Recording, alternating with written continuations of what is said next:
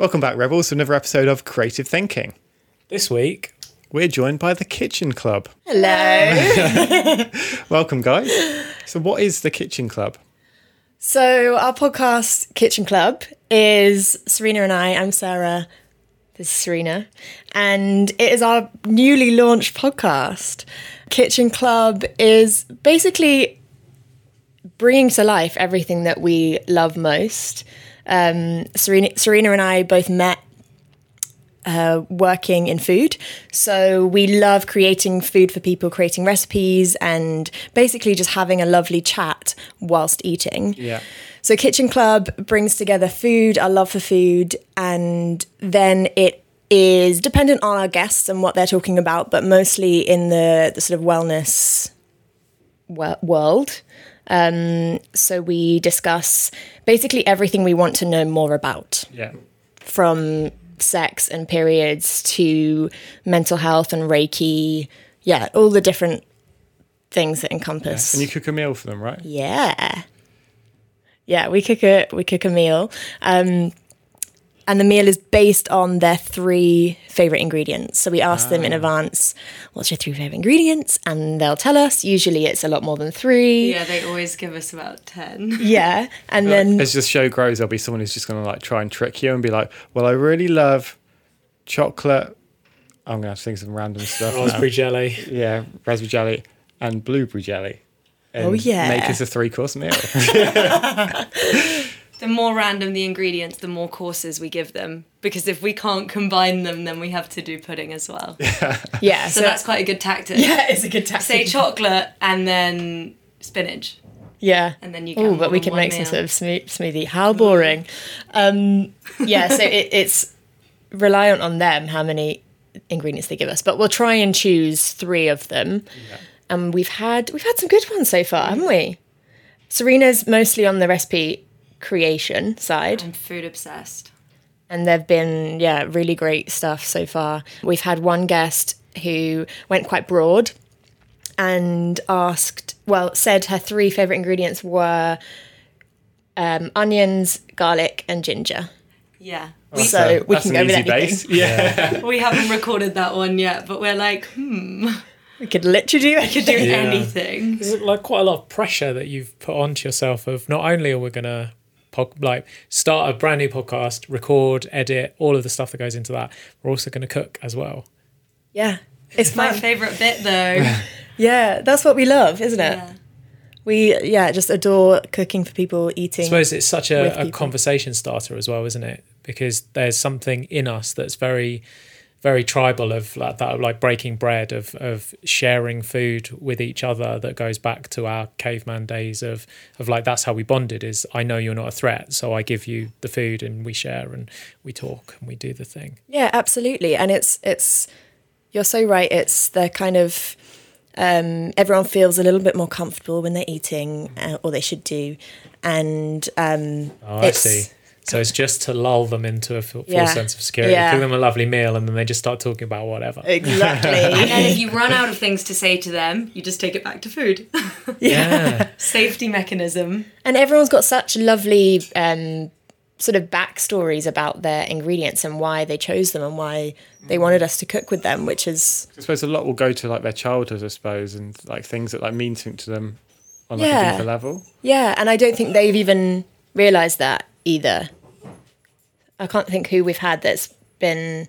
Or we've tried to do some digging, actually, haven't we, into why they might have chosen that. We had one guest who we read that she spent a lot of time in Italy. Oh, yeah. We were like, we've seen you spend a lot of time in Florence and you chose these ingredients. They're in Mediterranean, and she was like, no, I just like them. And we were like, oh, okay. Trying to make it really deep and meaningful. And we've also given us a bigger task, so we cook. And we also have a feature in our podcast called Healthy Habit. Mm-hmm. And this is something we also ask our guests in advance. What is their healthy habit that they use daily or weekly, whatever it is, to make them feel really safe, secure, good for their well-being, mental, physical, emotional. And then we trial it out before we see them. So we've given ourselves a lot of homework. Yeah, we have to do a week's prep of their healthy habit before they come so that we can then tell them what we think. Yeah, so a lot of build up as well as them recording and then doing all of the, well, you're editing queen, but all of the admin bit afterwards. Yeah. But it's exciting because we get to talk to them about it in detail and sort of why they do that. And some of them really cool. Yeah, Grace Hazel, who we had on, she calls herself the pussy empowerer, the vagina witch. Vagina witch, yeah. Yeah, yeah. She made us stare at our yoni, sacred word for Nice word for vulva. it. I know, I've listened to the episode. Oh, yeah. Yeah, stare at our own yoni, which is interesting. Yeah. Did you learn a lot from that? I did. Well, I was kind of gobsmacked at how a baby comes out of it. But yeah, I can see you both sort of cringing. I know, I was going to say, everyone's like blushing a little bit. Not sure what to say. But they've been interesting, the healthy habits. It's really cool. Cool. So as of today, you launched yesterday. Yeah. How was that for you guys? Nerve-wracking. We both were like up at 6 a.m. and texting each other. And I've never spent so much time on my phone in one day. I try and have really strict boundaries with my phone because I know it's not good to be on it constantly. We were still at 9 at night, we were like, okay, we're going to do one last thing, then we're going to go to bed. And then at 10, we're texting. And then at 11, we're texting, and we're like, oh my God, go to bed. That's because you were messaging me, though. I was passing on to Serena. By 9 a.m., we were like, I feel like I've run a marathon. I'm so tired. The adrenaline's wearing off. I'm like crashing. Although I didn't sleep a wink last night. I was still high as a kite all night. I just stayed up reading. And still feel a bit queasy today. Yay! But it was incredible. I don't think we thought it would be like that at all. We just sort of thought that we were putting some sounds out into the world and maybe our family would listen to it. But actually, the response so far has been incredible. Yeah, it was amazing how kind people were in sharing it and stuff. Like people who owe us absolutely nothing, but were so happy to spread the word for us. And I think that was really special. Yeah. I think like when we launched, it was a really similar thing. You really realize who's out there for you and like who your friends are and who's willing to support you. And it was so like heartwarming to see how many people actually post and how many people's lives that you've impacted on, and they just want to help you. Yeah, it is so great, and yeah, it's just really special. Yeah. But it's the big people that are sharing it, and it's also the people that are just listening and quietly doing so that also has a massive impact and has been incredible, and just send us a little message on WhatsApp or whatever, and that's been really great as well. I've had some really lovely messages I want to tell you about. Amazing. So today we're going to do some questions from your audience. Yeah. What's number one? Oh, go on, Serena. You go first. Okay. Number one. See, I feel like this is more one for you than me because I think you'll have a better answer. How can I grow my social platform to gain following for when I qualify? What's she qualifying as? I think she's qualifying as a naturopathic nutritionist. Okay.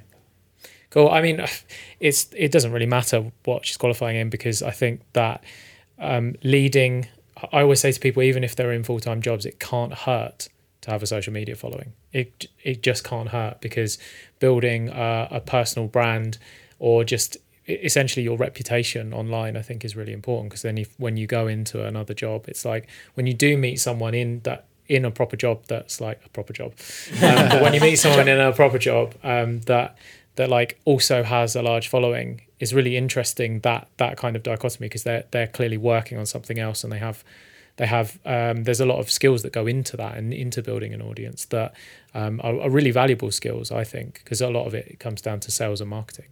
Yeah, I think like what I've done and what I think is great to do with anything, if you're planning to start something in the future and you don't necessarily have the content yourself to do that now, is start like a niche page, like start a page that's around a certain topic. It doesn't have to be, so if you think I want to be a chef in 2 years' time and now I'm going to start my training, you could start just posting pictures of food, other people's food, like curate a feed of other people's things, grow an audience around that. And then when you're ready, you can switch it over into your own thing. You've already got an audience amassed who are interested in this certain thing. Yes, you'll lose a certain amount of things when you flip it, but you've got an audience ready. It's like ready and waiting rather than having to start from zero.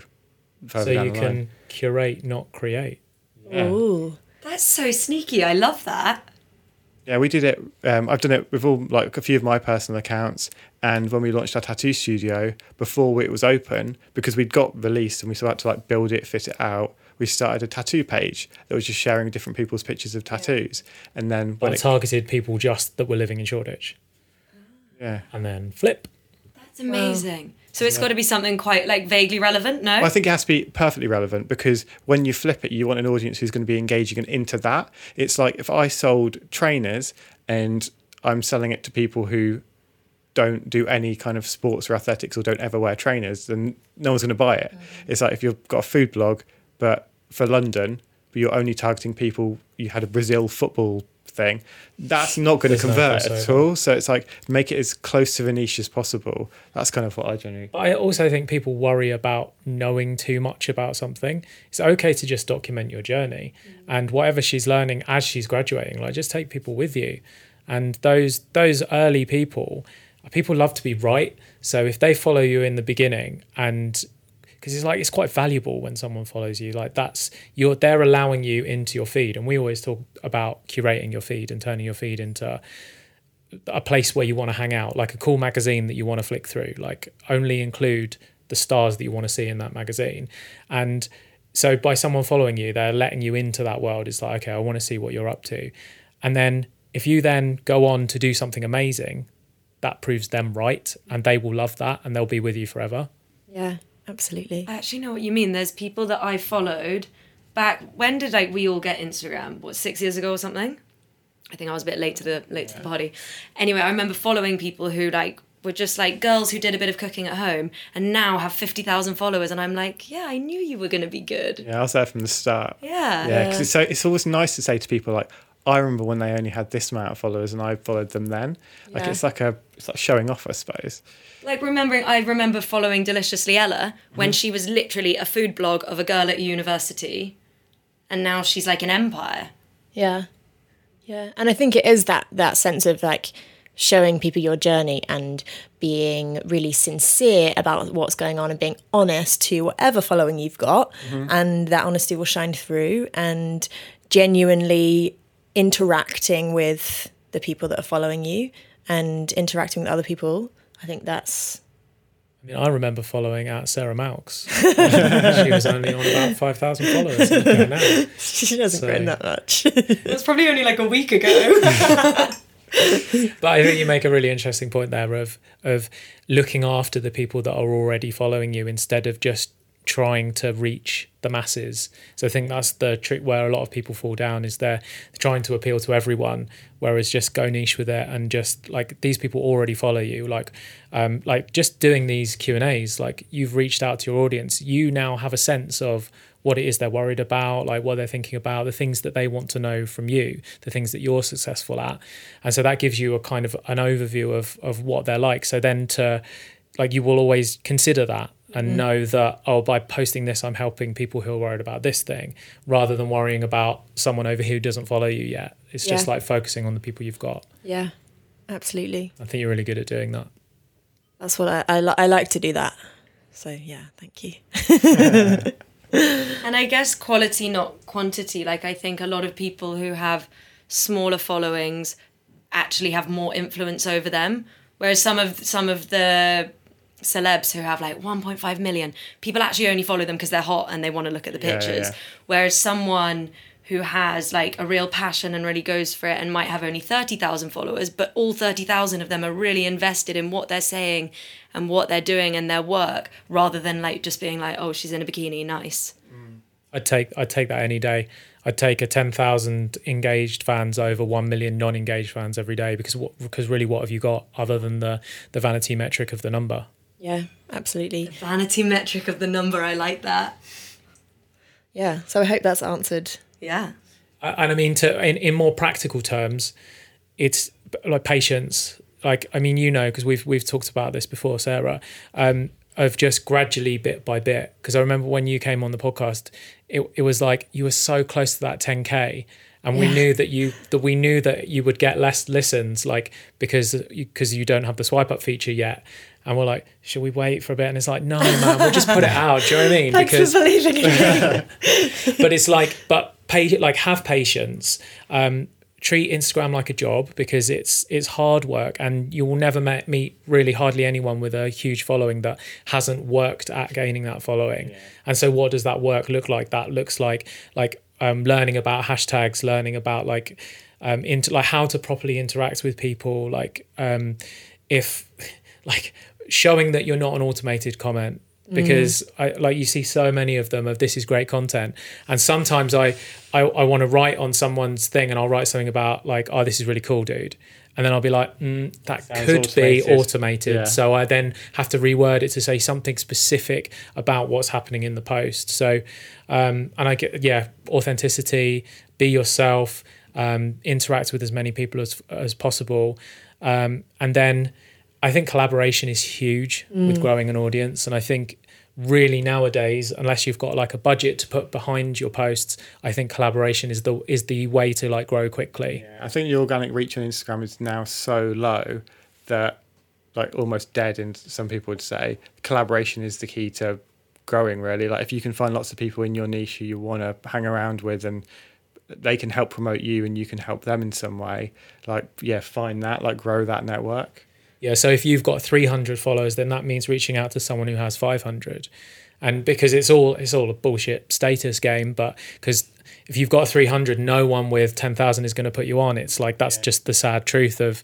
Unless you can find a way to give value to that 10,000 person. Like if you're a photographer and there's someone and you've got 300 followers and there's a person with 20,000 followers, if you do something there for them for free, then they might put you out on theirs. Yeah, you have to overcome the initial thing of like, this person has no value because they have no followers, which is bullshit. We all know that. Like behind every single account is an actual human who is just as worthy of love as someone who's got more followers. Do you know what I mean? It's all bullshit, but it's the game that we've all signed up to. It's the game that we play. So try and hit people that are around the same following as you and just reach out with them. And I mean, you guys know you'll make some amazing friendships with people.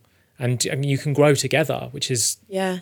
And I think that's an important thing to note as well, is in terms of it being a start for your business and growing yourself essentially offline, if your business isn't directly on Instagram, but that's the way you get clients or word of mouth.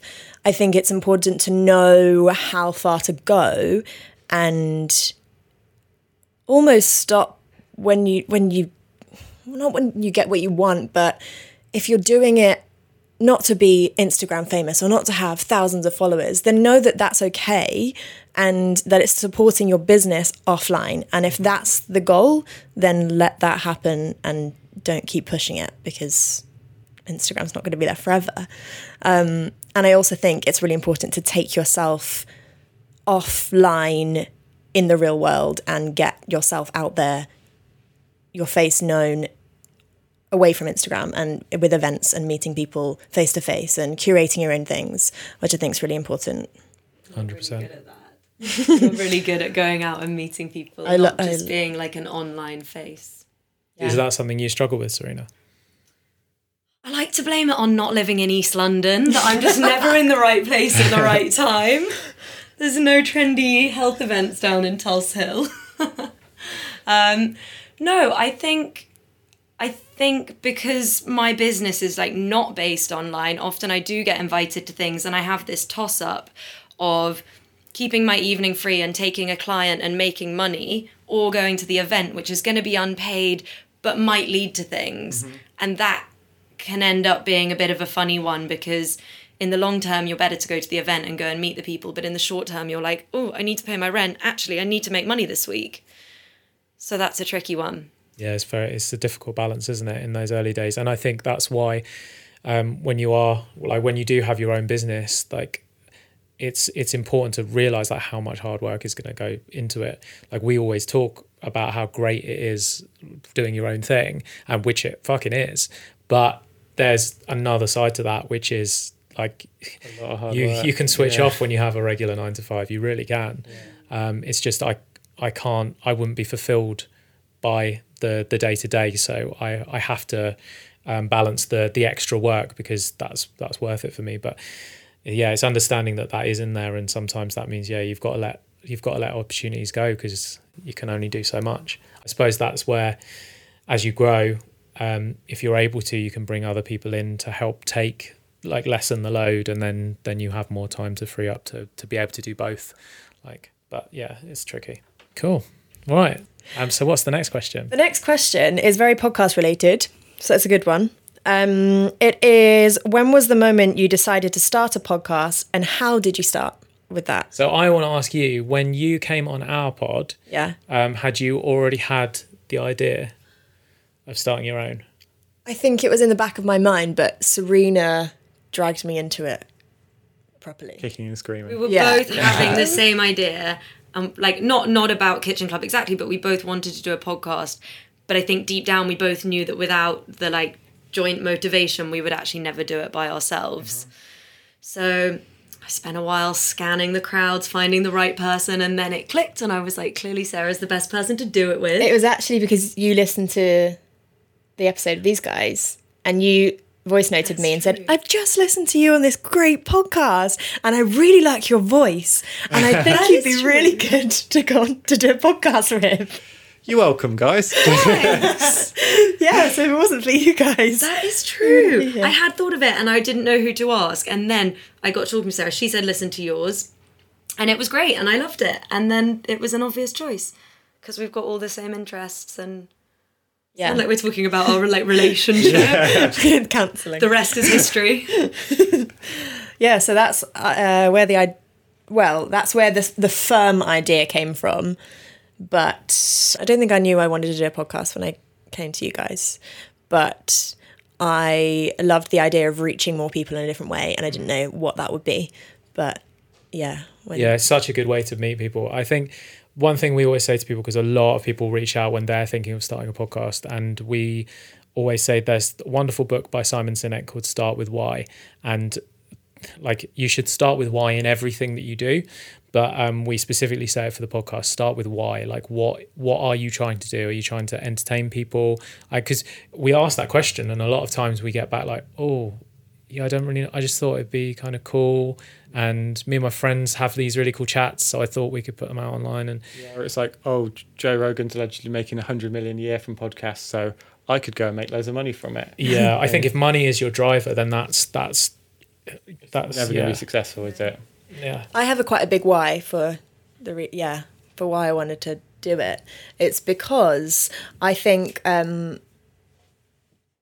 know I speak for myself, but I think I also speak for Serena that we're in a very big wellness bubble, and I know my friends and family and people I've grown up with who aren't in this industry, they don't know the things that we know, and we talk about really in a blasé way, and we assume that everyone knows them, but they don't actually know them. And it was also in educating them on my life and what goes on in my life, but also just educating them because a lot of the time it needs more education out of the bubble, out of the industry that we're in, that isn't clearly not reaching the people that need to know about it. So it's stuff like talking about periods and talking about sex and all of these things that we've been talking about for years and are really quite comfortable with talking about, but there's still so many women our age who aren't. And I think it's weird when you see your friends and you kind of sound like a know-it-all if they're talking about something. You're like, well, of course that's the case. Of course the pill stops your periods, blah, blah, blah. But if you do it in a sort of educational way, we were like, here's this information for you. I'm not necessarily telling you. It's not like you're forcing it upon them. It's like, here you go. Yeah, like gifting them something to think about and go away and discuss with other people. And I think that's why I wanted to have that to share. And I suppose if they learn something from it, at least they have the ability to then share it forward, and it's not getting saturated. It's not like Chinese whispers that kind of gets useless as it goes along. At least they could just keep passing the podcast on, and that actual information is getting passed along rather than their memory of the conversation. And I think if no one's told you a thing, that's not your fault. Like if you haven't learned about something, you just didn't know about it, and that's fine because there's lots of stuff I don't know about. And one thing about podcasting, I noticed this the other day. Like you and me now, when we were talking to Hillary the other day, and we'll go, oh well, we learned this in this episode because from this person. I mean, I'm not saying that we went into the podcast like know-it-alls, but one of the things was like, oh, we know quite a lot of shit. We've been in business for 9 years. Like, we can probably help a bunch of people with this. And then, like, the amount that we've learned in the past, like, just from the podcast, of different guests that we've had, and you have these conversations and you enlighten yourself and you help other people along the way. I think that's why I love podcasting. That's kind of like the reason we started, was because people kept asking us questions of like, how have you started this creative business? Like, what did you do to get there? And just asking for advice. And it got to a stage where David was spending so much time responding back to everyone in emails that we're like, well, this isn't scalable. How can we scale this? How can we, if someone's got a question, we can say, go and listen to episode 36, and then they can learn that from there. And what's really nice is we've had messages now where if we're doing question and answers like this, we'll put a thing out to our audience and be like, any questions? And then every now and again, someone will send something back being like, I haven't got any questions because you've answered them all. And I'm now on this journey of exactly where I need to go to. I found out what I needed to find out, which is great, because it's like, we're not there for, like, David kind of refers to it as like a course. It's like, it could be one lesson, it could be 100. But at some point, it's going to give you the confidence to go out there and do something for yourself or help you in your journey in some way. I think like that is kind of like the reason why we do it. And that's really special that you got that response. So nice. And I think when we started, we never expected it to be what it is now. I think we called it Creative Rebels because creative people so often are looked at as the misfits and the people that don't fit in, and they feel really alone. And we just wanted to let people know that, like, yeah, there are actually thousands of you, like millions of you out there, but you've just got to find your people. And you're cause a lot of people get in touch and they're like, oh, thanks for letting me know that I'm not alone, and that there's other people worrying about the same things and are happy by and like get joy from the same things, and that's a lovely thing. What was the question? Because I want to make sure we're not deviating. It was too far. when was the moment you decided to start a podcast, and how did you start? Yeah, so I would think that whoever asked that is potentially thinking of starting their own podcast. So we'll start with why, which we've both kind of I think the why is really important as well, because if you're starting a podcast with 0 listeners, 0 audience, then you're going to have to convince guests to come on this show, and having a strong why that they can believe in really helps you get guests. Yes. It's like when the first few emails we sent out, we were like, this is why we're doing it, this is what we believe, this is what we want to change, and we got a really positive response back. So like Emma Gannon was one of our first episodes, and she's huge, and that was a really great start for us, and that's because we had a strong why. If we were just doing it because we want to have Maseratis, then she would have said no. And like we've got Reggie H coming in this evening, and we met Reggie at an event, did a quick interview with him, and in the green room we just told him our why, and he was like, that sounds dope, I want to do an actual proper episode. And it's like, just by articulating why we're doing the podcast, he bought into the why, and he was like, yeah, I want to be a part of that, so let me do a proper episode. So yeah, just share your why with people, and even if you have no listens, because the average podcast lasts 7 episodes, because that's how long it takes before most people give up. And so when you ask a big guest, because I was talking about this to someone the other day, and she said, oh, I don't have a network that I'm starting podcasts. I was like, well, get big guests, that will help you grow really quickly. And she said, oh, I don't have a network to pull from. I was like, neither do we. Like, we started off with 0 listens. Everyone starts from 0. But you have to convince the person that you're speaking to that it's not going to be a waste of their time, that you're not going to be another one of those 7-episode podcasts, because there's thousands of them. It's like an elephant internet graveyard of just filled with these podcasts that people have started with all this, like, this is going to be amazing. And like, it's a bit like the modern day blog, I suppose. Yeah. The amount of people who started blogs that have been 3 posts in and then... Or YouTube channels or something. Yeah. And it's a very human thing of having that excitement of new. And then when it's not new anymore, it's like, oh, if it's not... It's actually hard work. So articulating that why is really important. And also, it's important to mention that the money will come. Like, I think we've made, what have we made? About £14,000 so far? 14-15 grand. Yeah. So and we've decided not to have any sponsors yet. Obviously we could have made a lot more if we decided to go that route. That's just been from like speaking appearances and things like that. But that only comes because of we've got full-time jobs. Like, that's not why we were doing it.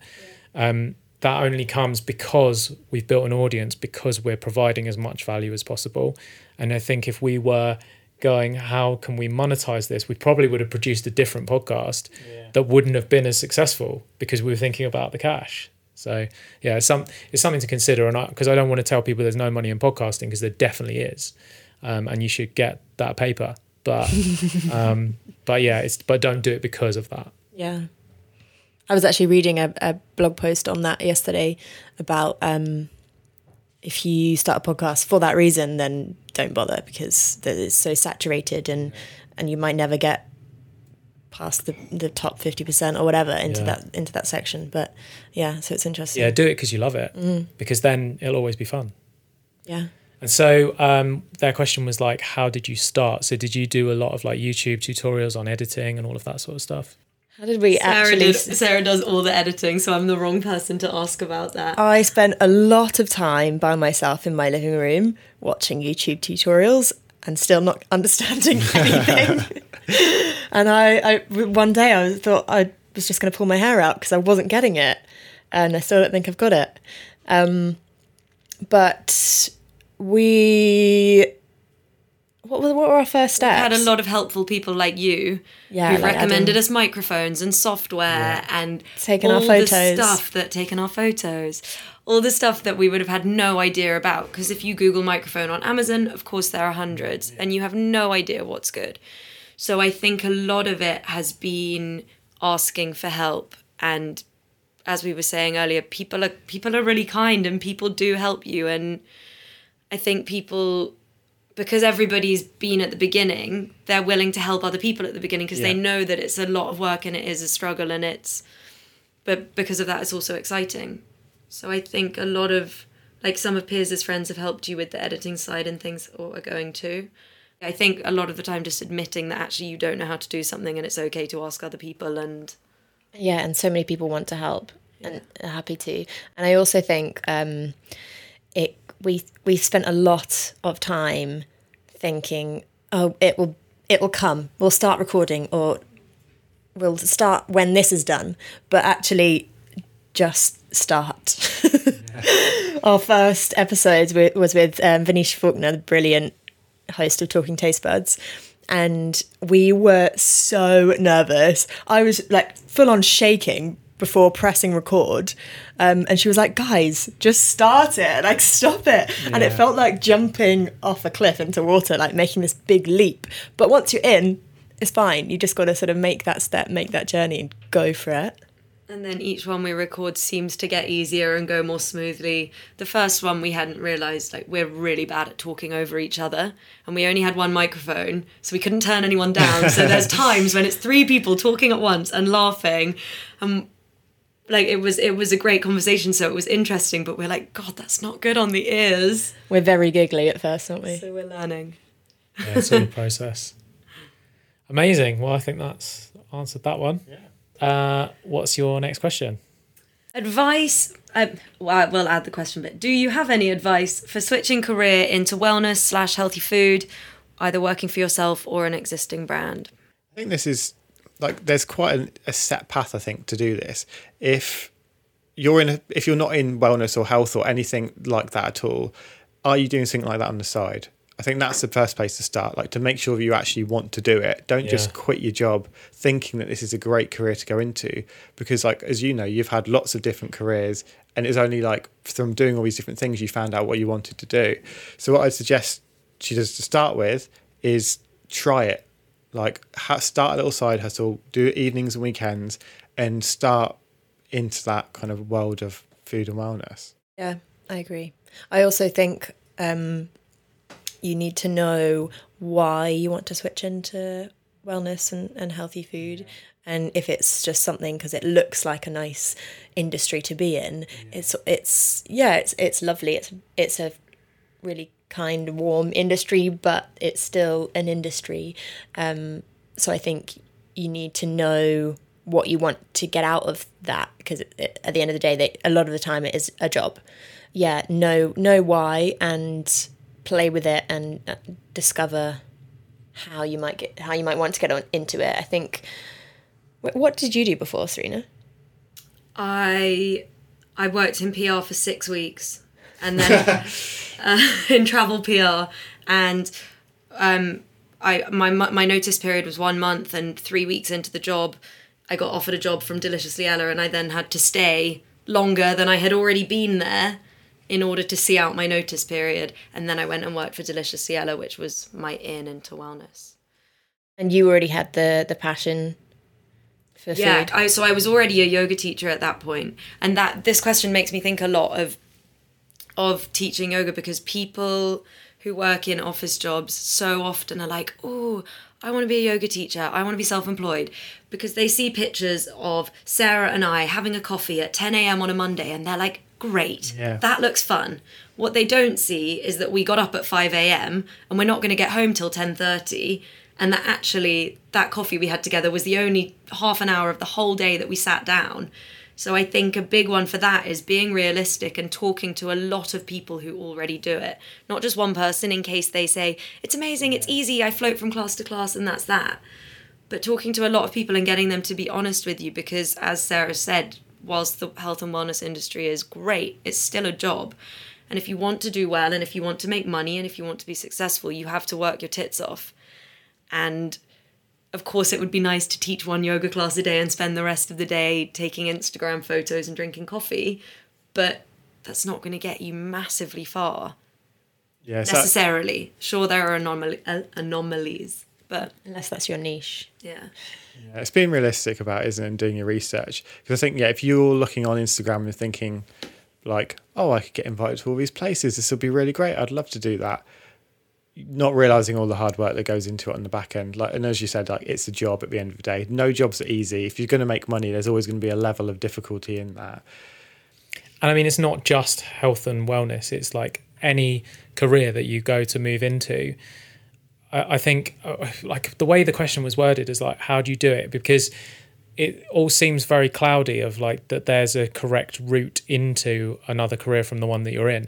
There is no correct route. Like it's again just comes down to that, like start something. And obviously, like you said, hedge your bets first. Make sure that you're being responsible. You've got enough money in the bank for a start. That like give yourself a 6-month buffer. We normally recommend. If you can do more than that, then do more than that. But give yourself time to be earning no money. So that you can like give this a go and make sure that it's going to be for you, and doing that while you still have the safety of an existing career is really good advice. But like there's no magic pill. There's no like, oh, you have to phone this person and then they'll let you into that industry. It's like you've just got to start, and I guess that means networking and meeting the right people and putting yourself going to every single event that's around whatever you want to move into and just making connections with people. Yeah, I know I get a lot of questions around this, but it's specifically people who want to be yoga teachers and who have a full-time office job, and they don't want to necessarily leave the job, but they want to teach yoga pretty much full-time as well, which I don't know how they do it. And I think you're completely right, David, like just start, and if things feel right and feel like they naturally pick up and progress, then move in that direction. And I think I know with stuff I do, I put a lot of energy into certain projects, and when I feel like something stops feeling good or whatever, and then I move on to putting my energy into something else, and sometimes the energy will stay in that space and sometimes it won't. So I think just definitely try it out. And listen to that energy, because I think a lot of people are stuck in careers and jobs that they don't like because they're not listening to themselves and they're not listening to that inner voice that is like, you're not happy here. We interviewed someone the other day who stayed in a career for 5 years longer than he should have, because he was just in the pattern of this is what I do. I get up, I go to work, I sit in this office, but if you can listen and feel where your energy is going and ride that, then that's going to be more fulfilling for your life. Yeah. I had a big period of, well, not a big period, a couple of years. It was when I stopped working at Ella and you were there, and I'd come in for lunch all the time. And my friends would laugh at me because I was queen of quitting jobs, queen of it. But it's just because it didn't feel right, and I knew that, and I didn't want to keep turning up and keep putting my whole time and energy into something that I knew was not right for me. So I think it's, definitely trusting your gut. And we just interviewed Marie Forleo, and that was something that she spoke about, that she had this voice inside of her, and she's like, this is not right, this is not right, this is not right, until she found what she was meant to be doing, and then all of a sudden it felt right. And when it does feel right, then you can justify the sleepless nights, the up at 5, the bed at 10. You can justify that. Yes, I think when you're working in a job, there's a really weird thing where people are like, well, I have to give it a year. And it's like, there's this weird, like, you attach a number to it. Well, I can't leave before this time because that'll look bad on my CV. And people just get trapped year after year rather than just being like, this isn't right, I should just get out now. And I think that's probably, I know because my parents have given me that sort of advice in the past, in the future. Yeah, and I think it is new magician type. I think it's that's a generational thing as well. And the generation that we're in, well, the industry that we're in working for ourselves now, but it's that thing of, like, don't waste your time. And you took a real leap with you, Sarah, specifically, like, because you were teaching yoga before you felt ready for it. Yeah. You just jumped in at the deep end. Yeah, I did. And it's again because people are kind and loving and gave me a shot. So with that question, it's worth saying that there's a big difference to quitting your job and going self-employed, or quitting your job and just moving to another job in the health and wellness sector. Because she said, working for yourself versus working for a brand. And working for a brand is clearly not such a huge leap. You're still having a salary, whereas if you're going to be self-employed, then maybe you'll be needing to think about training as something or qualifying in something. It's quite hard to just be a self-employed health and wellness person these days without having anything. So that's a whole nother thing to consider, that you might need to continue with your job whilst doing some weekend training or whatever in whichever speciality you want to go into. I think as well, like, that's a really good point of, like, if you're not in the wellness field, there's probably a job that's the same as yours in that field. Going and trying that, because the connections you might make there might really help you out if you decide to go and do that in the future. So it's like a great way to kind of get in the door to meet loads of people. You can be like, oh, well, I work here, and people will listen to you probably a bit more than if you were just like, I just want to talk to you, because obviously everyone's busy and doesn't have time to talk to everyone. It's a good point, because it means you don't actually have to have any specific health and wellness knowledge. You might just be a pro at marketing, and you can be marketing in a sports shop, or that is kind of health and wellness, you know what I mean? You can be marketing for something unrelated, or you can be marketing for a healthy chocolate brand, and then you're within the industry, but you're not necessarily a nutritionist. Yeah, and I think a lot of skills are transferable as well. So whatever you are doing in your current career, whether you know it or not, you're learning some sort of skills that will help you in your future journey. So I always say to people, whatever their 9 to 5 is, and I'll challenge people to say, well, I do this, so that can't be relevant to anything. And I'll be like, yeah, because you can do this, this, and this. Like, whatever it is you're doing, you can feel happy going to work every day, like knowing it's not forever, but being like, I hate this job, but it's allowing me to firstly pay my rent, and secondly, I'm learning this, this, and this. And there's always something you can learn from whatever situation you're in. Yeah, I think that's the key, isn't it? It's like if you are in a 9 to 5 and you don't enjoy it, at least make something from it. Make sure you're learning something that could get you out of that. If you just stay in that same rut of working the same thing every day, you're getting new money, you're going on the holidays, you're buying these things, but that's the constant cycle and you're not learning, you're not growing as a person. I think that's the key, isn't it? It's like if you can consistently grow yourself, then let someone else pay you to do that.